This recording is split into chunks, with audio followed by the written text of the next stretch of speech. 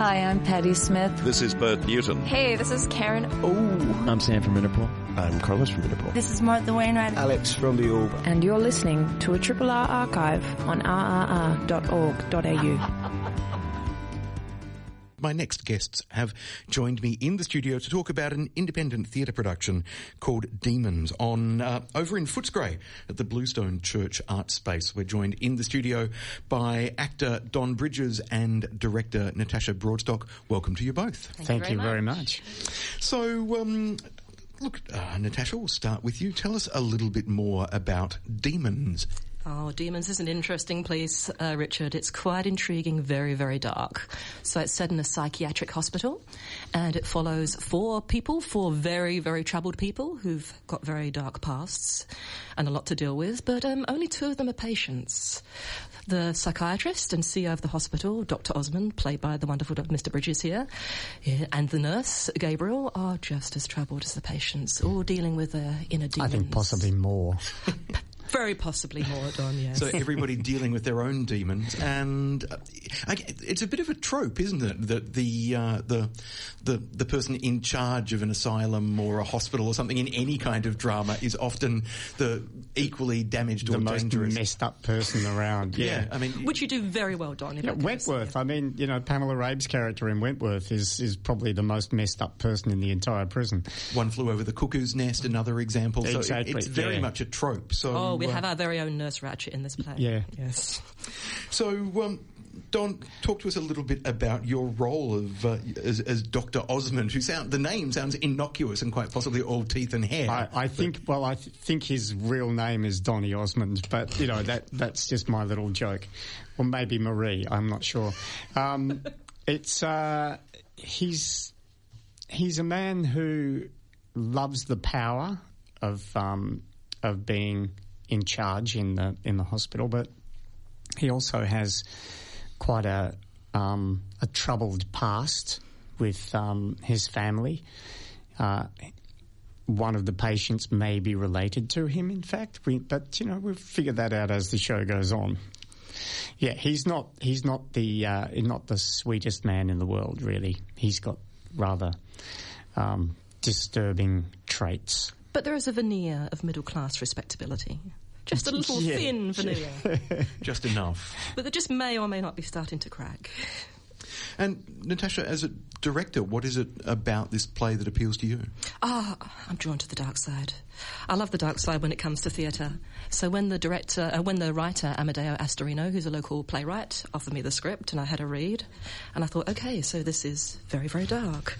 And it's very intriguing. It's also very funny in places. It may be the sort of humour that makes you wince, but the humour is very much out there. And also the idea behind it. Amadeo told me he was inspired to write it when he was thinking, what might have happened to Blanche Dubois at the end of Streetcar? This refined woman ends up in an asylum. What would it be like for her being in there? So our central character, Lilith, is not Blanche, but she has elements of Blanche about her. So she's sort of recreating this classic 20th century character in a modern setting. And we're seeing elements of Blanche's fragility and her troubled nature. I'm intrigued. Now, Don, you've been working in the Australian theatre scene for several decades. Forever. Yes, several. It's about 4 in Melbourne and one previous before. In Sydney that. as well? A little bit in Sydney, yeah. Because, I mean, looking at your bio, you've worked at the Nimrod, for example. Yeah. Kind of back in the day. Yeah. So you will have seen a lot of ebbs and flow and changes in the Australian theatre scene over that. A lot of changes. And I think possibly the one that I find most troubling is that in the day... I worked a lot at Melbourne Theatre Company, and it was pretty much an ensemble company in those days. And I always find it fascinating now when you see companies saying what we need to get back to, or what we really would love to do is have an ensemble. They were there, and through funding cuts and the way money was pulled away from the arts. One of the things that we lost was that ensemble company feel. And I was at MTC recently talking to the head of wardrobe there, and he said, I can't believe that in this year of the 400th anniversary of Shakespeare, Melbourne Theatre Company is not doing a single Shakespeare. There's a company in Azerbaijan doing 4. And it's troubling because they're big shows. And it's the reason I think that certainly, well, not necessarily the reason why MTC have chosen not to do Shakespeare this year. Perhaps they just went, well, everybody else is going to be doing Shakespeare. Let's have a point of difference. But the sheer fact that a big cast now, even for a main stage show, is often 6 or 8 actors as opposed to 12 or 15 or 20. Or 30, as we used to have with some of the shows back, in the 80s.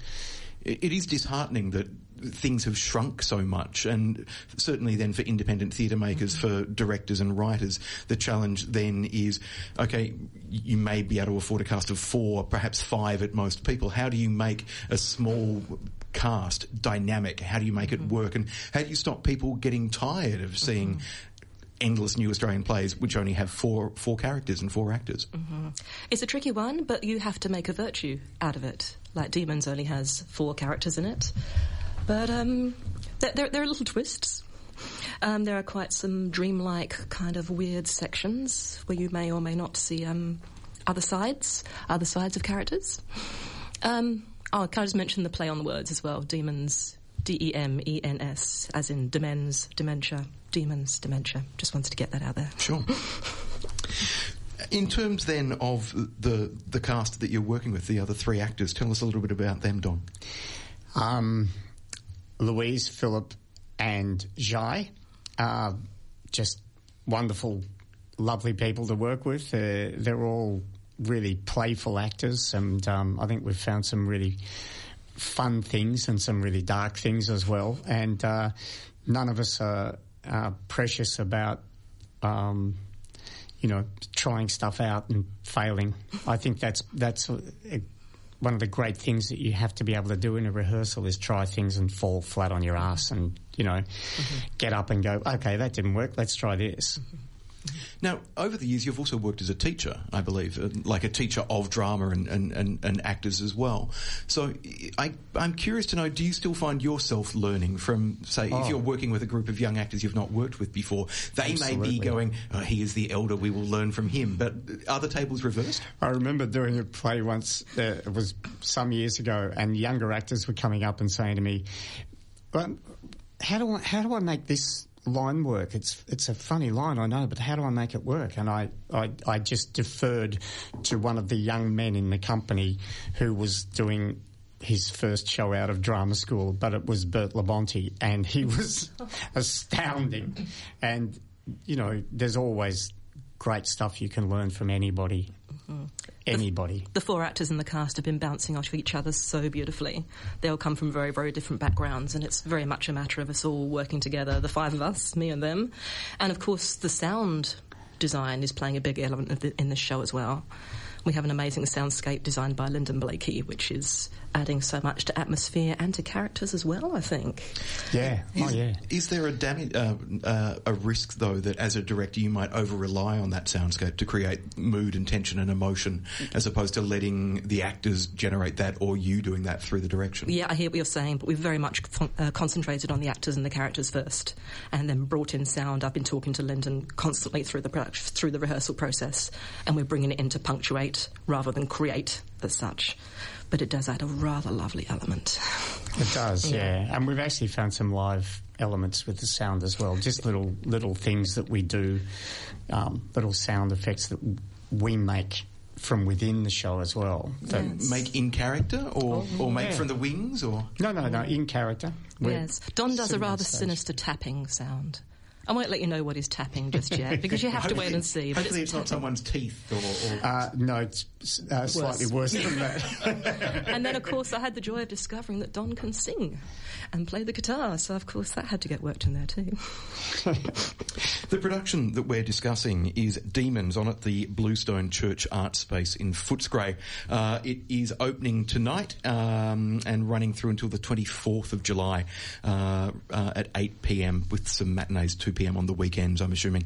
Now, the venue itself seems like given that it's a former church. I was going to say a former Bluestone church. No, it still is Bluestone. That part hasn't changed. It seems like it is also an appropriately atmospheric space in which to present this play. Mm-hmm. I'd never been into the space before. It is an amazing space. It's just, I don't know, it's got great acoustics. It has, there's something about the actual space that is quite thrilling to work in. Mm-hmm. And it's very, very high ceilings and a beautiful rose window at one end as well.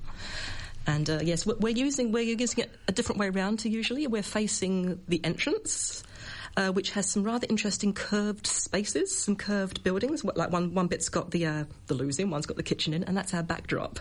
So it actually gives a quite nice sort of closed asylum sort of feel to it. Mm-hmm. So one of our characters, the Manic Alan, played by the effervescent Dry Luke, can literally bounce off the walls, because there are walls just there for him to bounce off. And look, as a final question for you both, how important is it to be able to stage new Australian drama at a time when so many of our main stages, for example, are given over to works from the US and the UK? Yeah, it's essential. Absolutely.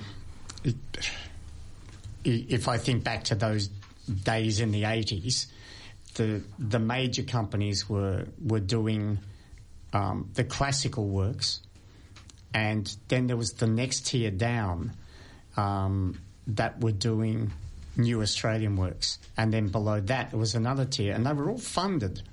There was something like 20 theatres in Melbourne, theatre companies in Melbourne that were fully funded, and there was a lot of theatre being done, and some of the great writing of that period came from there being a place where people could get work on. And, that's essential for writers. The production is called Demons on at the Bluestone Church Art Space in Footscray from today through until the 24th of July. If you would like some more information, you can book by going to www.trybooking.com/206578. I'll give that again, www.trybooking.com/206578. Or you could just do that annoying Melbourne thing and not book and just turn up. And meanwhile, the cast and the director and everyone else associated will be freaking out, going, we've only got 5 bookings tonight. No one's coming. Are we going to do the show? Will we do the show? There's 4 of us. There's 5 of them. Will we do it? Yeah. The audience outnumbers the cast. We do the show. So do get along if you can to see the new Australian play Demons on from tonight until the 24th of July, Bluestone Church Art Space, Footscray. We've been talking to director Natasha Broadstock and actor Don Bridges. Thank you both very much for joining us here at Triple R. Thank you so much, Richard. Thank you very much. Hi, I'm Paddy Smith. This is Bert Newton. Hey, this is Karen. I'm Sam from Interpol. I'm Carlos from Interpol. This is Martha Wainwright. Alex from the Orb. And you're listening to a Triple R archive on rrr.org.au. Joining me on the line from Sydney is my next guest, the Artistic Director of Playwriting Australia, Tim Roseman. Tim, good morning. Good morning. Thanks for having me. My very great pleasure. Now, we've chatted on this show once or twice in the past about the National Play Festival, which, as its name suggests, is an annual event focusing on new Australian theatre, specifically play scripts and their development. It's coming to Melbourne this year, which I'm excited about because it means I can actually go. Hooray! As can hopefully lots of your listeners. Yes, exactly. So why have a National Play Festival? Don't plays just magically create themselves with playwrights sitting away, tapping away at their keyboard in a garret somewhere? It's pretty much exactly how it happens, except that, you just wake up and there it is done. It's pure alchemy. No wonder people talk about the magic of theatre. Yeah, for sure. It's really interesting. I often talk about Paul McCartney, who woke up one morning apparently with the lyric and tune for Yesterday in his head and wrote it down on a notepad that he kept by his bed. So the urban myth goes. And that song's almost never changed. And I know of no single playwright anywhere on the planet who's ever been able to perform a similar kind of feat. The verb to write, like with a pen, is absent from the word playwright. A play is wrought, it's bent into shape, and it can take a huge amount of wrangling and road testing and stretching and pummeling to turn it into the kind of meaty, vibrant, invigorating thing that you want to see at the theatre. It's often often a case that we sort of rely on alchemy, I think, in Australian theatre, and, chance getting a play there. But what the Play Festival tries to do, and what we try to do more broadly at Playwriting Australia, is to give those great voices of our time, the playwrights, the greatest theatrical thinkers who I think we have, the space and the time to get inside the world of the play, to use the resource of actors and audiences and great directors and dramaturgs to really interrogate what a play's about, to explore its possibilities, to get it blissfully right, and occasionally to find some stumbling blocks as well, but to road test it in front of an audience is an amazing and rare chance for a new play. Now, one of the guests on my show just a few minutes ago was the Australian actor, he's struggling to find the name, Don Bridges, who's worked in the industry for over 40 years, and he commented on the fact that, and it's something that I've talked about also with Lee Lewis, the artistic director of Griffin up in Sydney, that the diminished resources of the sector means that instead of seeing a play with a cast of 20 that we might have seen 30 years ago, today more and more we're seeing plays with that are two-handers or for 4 actors or perhaps 5 if we're lucky. Yeah. What kind of constraints does that economic reality have on the imagination of playwrights? I think it's a really, really significant kind of long-term problem that we're facing in the Australian theatre scene, and the tragedy of it is that it's economically led rather than artistically led. We do the stats here at Playwriting Australia every year, and there are 2 new plays a year in the whole country that have a cast size of 8 or more, which is sort of breathtakingly saddening when you open any of those play texts from the particularly 50s, 60s and 70s, and the cast list goes over onto the second page, where you were really dealing with a robust and sizable argument. And I think that often what happens is our plays, by being led economically, confuse scope and scale. So I think that it's very hard to have an epic argument, a really huge debate about the state of our nation and about the state of the world, if you don't have the people on the stage to carry it out. A two-hander by definition is a binary argument. So we kind of leave ourselves with quite a reductive theatrical conversation, and therefore a social conversation.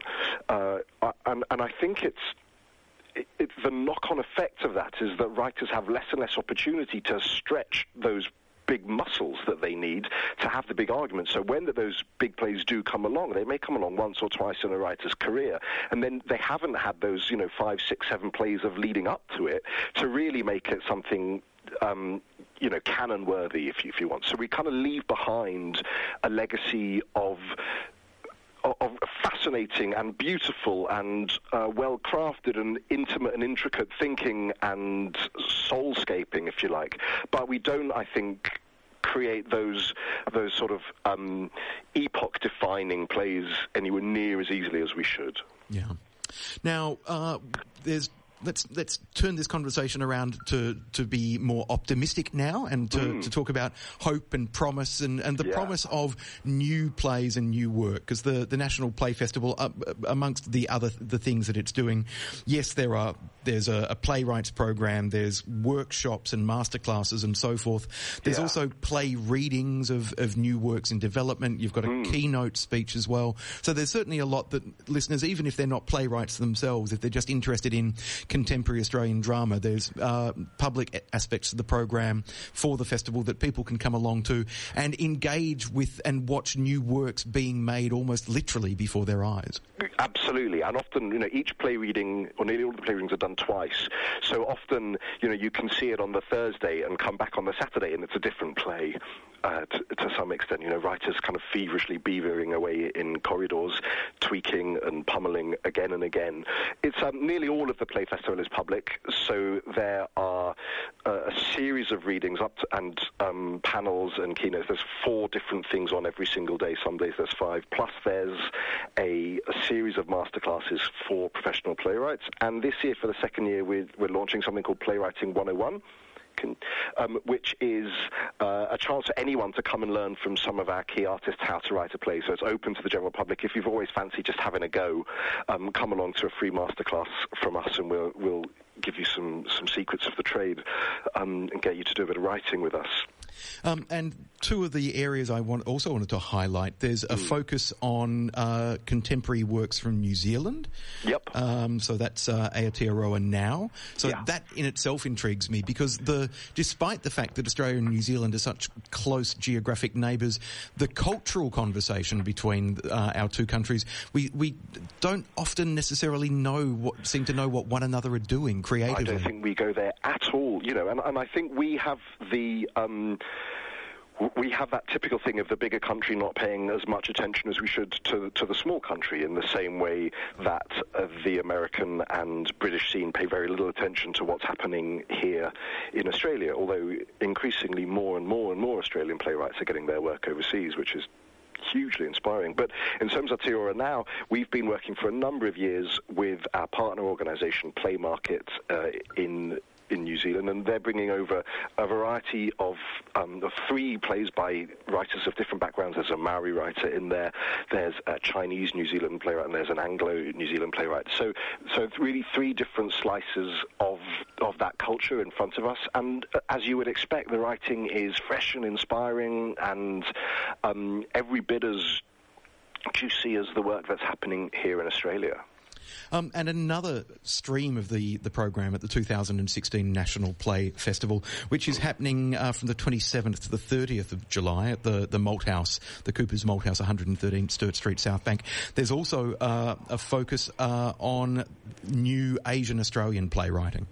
Yeah, this is part of a really huge project that we're working on across the Australian theatre industry, which is to try to make a playwriting culture that reflects the Australia that we live in, which sounds sort of fatuous when you phrase it like that, but when we put the thinking for Lotus together, we looked around for published Australian playtext by Asian Australian playwrights, and we could find less than 5 of the thousands and thousands of playtexts written. We found published less than 5 plays, and that's such a glaring omission. And when you look at why so many of the actors on the Australian stage are white, and you look at why so many of the audience members are white, it's for me it comes down to the fact that the people who are generating those stories in the first place are all white.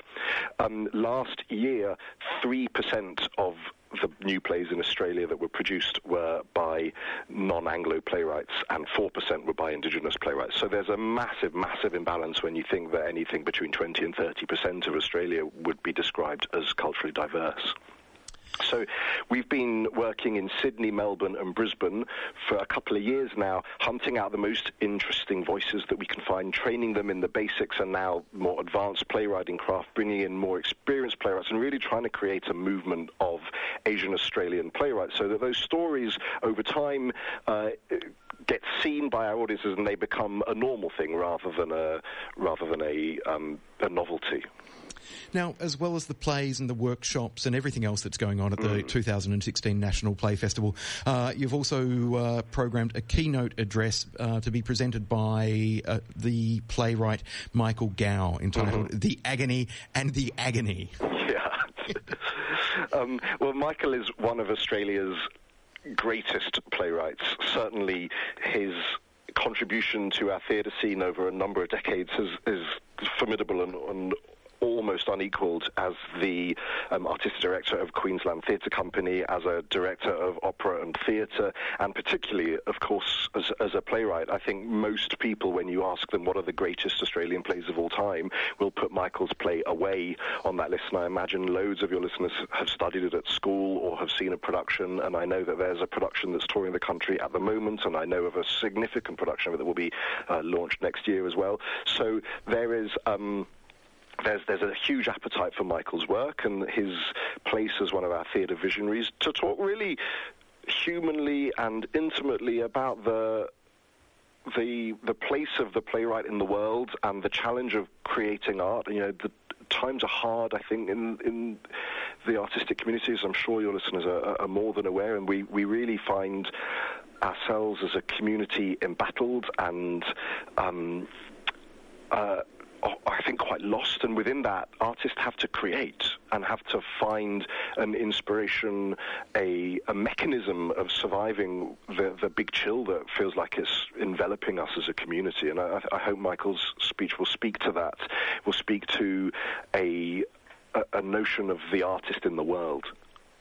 I'm looking forward to hearing what he has to say, and I'm looking forward to exploring as much of the 2016 National Play Festival as I can humanly attend. Well, it's running. You can totally binge on it. Like you can absolutely get really high on that stuff. I think I shall be. It's running from the 27th to the 30th of July at the Cooper's Malthouse, 113 Sturt Street, South Bank.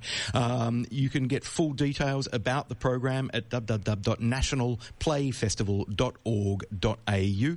And if you'd like to book and get along to any of the festival sessions, the ones that you need to pay for as opposed to the free sessions, bookings at malthousetheatre.com.au. We've been talking to Tim Roseman, the Artistic Director of Playwriting Australia, which presents the National Play Festival. Tim, we'll catch you at the Malthouse in a few weeks' time. Thanks so much for your time. Hope to see you soon. Hi, I'm Paddy Smith. This is Bert Newton. Hey, this is Karen.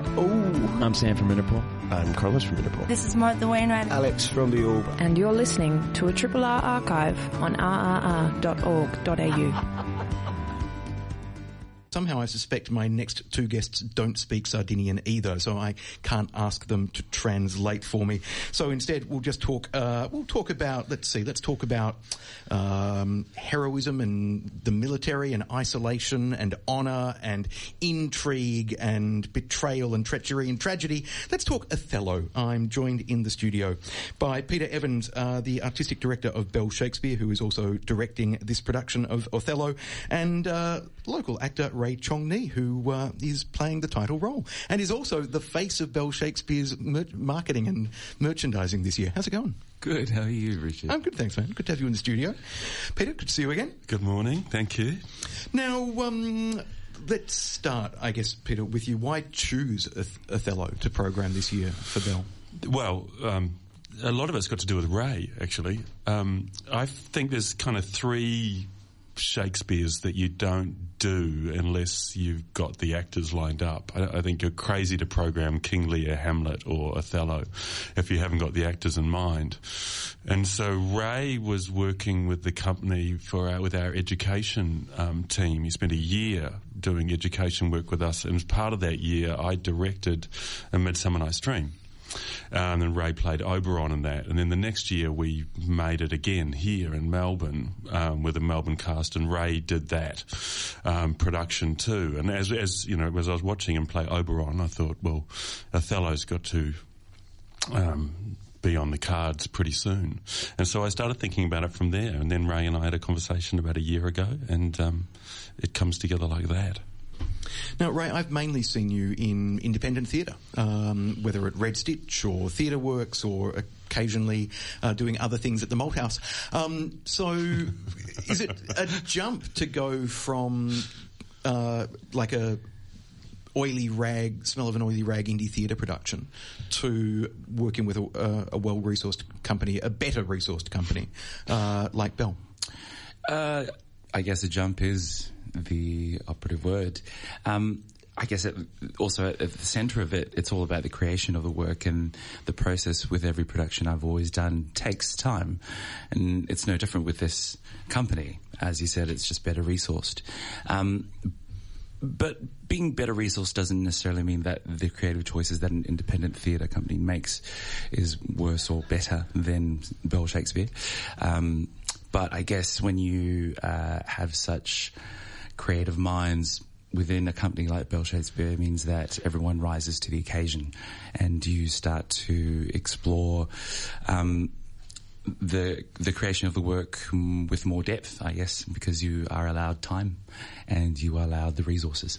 I think time's the point, isn't it, Ray? I think that's the thing. Whenever I was making independent theatre, and occasionally I still make an odd little piece with friends, it's actually the consistency of time, where you can actually be together for 5 weeks and everybody all in the room, and you can build an ensemble. I always find that's the hardest thing, because you can't sort of guarantee everybody all the time when you're when you're not paying paying people. Yeah, in the indie world, it's kind of like, right, I can squeeze in a rehearsal between this part-time job and that part-time job, and then someone else disappears because they can't afford a babysitter for their child that night or whatever. Exactly. That's the biggest luxury, I think, is that you can just sign people up and, But even in main stage world, kind of our Australian rehearsals are perhaps shorter than internationally. Yes. I interviewed Colin Friels a couple of weeks ago. He'd had 4 weeks rehearsal for an MTC show, and he was saying that's not enough. We need more. What other pressures is a company like Bell working with apart from time? Well, for us, it's cast sizes. What we find as the world gets, more expensive, that we're really fighting to keep our cast sizes. That's the tricky bit. This one kind of works. I think Othello can work. We're doing this with 9, and Romeo and Juliet we had 11, and I think they can work. I think that's sort of the minimum that you can do. But particularly as a touring company, we just find that the world gets more expensive. It just gets more expensive to move around. So the costs go up, but not necessarily your revenue. So the other things, for me it's about employing actors. The more actors that we can employ during the year, the better. And I think that's the measure for me, as we're always looking for more opportunities to employ more people. Now, let's talk a little bit about the plot and the story and the themes of Othello, and particularly for people who perhaps haven't seen it before. They may have a vague idea of it's about a Moorish captain. There's an uncomfortable element in terms of, for modern audiences perhaps, of the misogyny that creeps into some of the work, and there's our hero is kind of betrayed by his brother-in-arms. So there's kind of different themes and plots and elements going in there. But Ray, talk to us about the plot of Othello and your character in your own words. Sure. A man who has been through many trials and tribulations in his youth finds his way with ambition to become a general in the Venetian army. And in finding himself in a high status, he's still considered an outsider, and I guess he still feels that way. He finds love. He finds someone who looks at him and sees his qualities that pertain to his mind rather than his features. They elope, and unfortunately that elopement casts them out of the society, and they go to Cyprus, where there is a war, which is the impending event of the show. And in Cyprus, they unfortunately are separated by another person who is also driven through ambition. And through that separation, seeds of jealousy, seeds of anger start to rise, and they eventually end with the death of his love. Shakespeare does love a tragedy. Yes, he does. Yes, he does. Do you? Yes. Yes. This is an astonishing play. This is remarkable. I mean, this is one of the great Shakespearean tragedies, and it's great putting on a show that we don't often do. I mean, there's 3 kind of central roles with Desdemona, Othello, and then Iago, who would be one of the great villains, is really the successor to Richard III in terms of great villains that have a relationship with the audience, and it's a remarkably tight. It's almost domestic, like your Shakespearean tragedy, where most of the time there's only 2 or 3 people on stage. Like, it's very intimate. Some of the writing is almost naturalistic, and it's in the really small psychological shifts. But it's also brutal. Like, it's a really tough. It's kind of it's a strange, godless existence. Like, it's really dark. I think next to King Lear, it would be the darkest of the Shakespeare plays. But remarkable. Absolutely remarkable. We've had such a good time making it, and it's fascinating sitting in an audience, because one of the things, I mean, I talked a bit about this with Romeo and Juliet with you, Richard, but one of the interesting things that Shakespeare does is often the tragedies start more like comedies, and in a way the start of Othello is not that different to Midsummer Night's Dream. It's really about lovers wanting to be together and the father not wanting them to be together. But then as Iago goes to work and poisons Othello's mind, the tone tone and the colour of the play just changes, and all the warmth just drains out of it, and it just, suddenly in the audience you've been having quite a good time, and then suddenly you just feel the darkness kind of seeping into it. It's quite amazing. Now, I've had several conversations over the years with actor Candy Bowers about the lack of opportunity for actors of colour on Australian stages. Ray, this is a good, solid role to get your teeth into. And I believe you've referenced Candy as something of a, not necessarily mentor or hero, but is she an influence? She is an influence, definitely. I see the work that she does in terms of promoting people of colour, people of culturally and linguistically diverse, those actors and creative artists. I see the voice that she has with them, and it's powerful. It ignites something in myself, and I do already have this.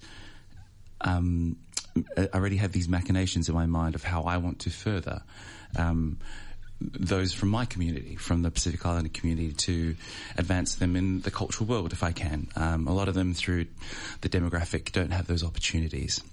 So when I see people like Candy actively promoting people of colour, I do see her as an influence. But I do have to also say that the company, Bell Shakespeare, and under the tenure of, this is Pete's first year as artistic director as well, under the tenure of Pete, but John as well, they've actively sought to broaden the horizon of employing actors of colour, actors of different ethnicities. So the voice... I feel very privileged that I could be part of that, because not only myself has been employed by them, but Zara Newman and Rosalind at As You Like It, which they did. But also in this cast as well, there's a Lao actress by the name of Alice Gail Hovong. I mean, the pool that Bell Shakespeare tries to employ is wide. And so Candy Bowers' voice, when she talks about it, is great, because it highlights the fact that the stages that we work on, they're moving towards that. Yeah. One of the conversations I was part of recently was an Indigenous actor expressing frustration that Indigenous Australian actors and Australian actors of kind of non-Anglo background are often forced to... they're asked to become educators rather than artists. There's people come to them saying, help me understand, as opposed to going out and asking white people to understand. And for me, this is a conversation, Pete, that more white theatre makers need to be having. It's not about me talking to Candy and Ray and Zara and other actors of colour saying, what can we do to change it? It's about demanding that white theatre makers, white people in power, change the conversation as well. Would you agree? Absolutely.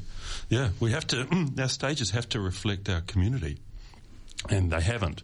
I do think it's getting better. I think most of my generation, I think, have been working much harder. But there's not a lot to talk about. You just got to do it. We just got to get more diverse casts and reflect our community on our stages. I do think it's getting better, though. I do think the opportunities are getting more and more. Totally. I mean, also through the Actors at Work program that Bell has, you see that myself, I'm a graduate of that program, if you want to say that. But in that program, there are many actors who come up from the ranks who have been cast from rural Northern Territory and rural Victoria. So they get those opportunities as well as the urban kids, and it means that the pool of ethnicity also is widened. And I think that program, in a weird way, works like a fourth year of drama school or like a master's program. Is that you do Shakespeare two, three shows a day for a year. At the end of that year, we've got 8 actors who are pretty match fit. And so in a way, we're kind of, it's not the purpose of the education program by any means, but in a way we're building more and more skilled actors coming through. And that's important. I think the drama schools have to take a lot of responsibility for this, but the teaching and just getting Shakespeare in your mouth, it just takes time. Now, we're talking about Othello, which is on at Arts Centre Melbourne in the Fairfax, opening tonight and running through until the 23rd of July. It's the latest Bell Shakespeare production, and we're speaking with actor Ray Chong Ni and director Peter Evans.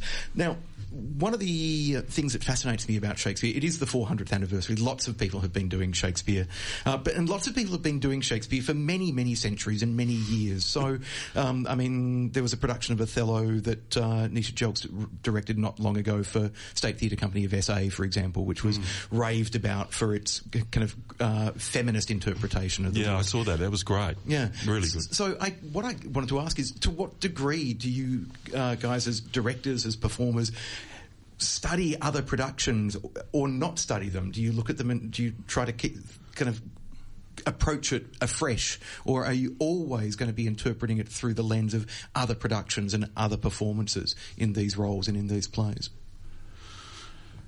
I don't go looking for it, but particularly with these such famous plays, you end up, by the time you're directing one, and you know, I'm 44 now, you end up having seen a number over the last 25 years.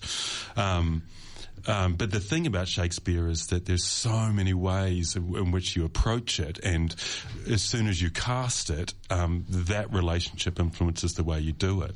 So, I did in South Australia because our friend Hazem Shamus was in that production playing Othello, and it was terrific. I really enjoyed it. It was a very, very contemporary kind of Iraq or Afghanistan setting. And I enjoyed it a lot. And when we go into rehearsals, we in fact talk about the productions we've seen. We've done that a bit, haven't we, Ray? Or ones we've read about. Yeah. And you do kind of talk them all through.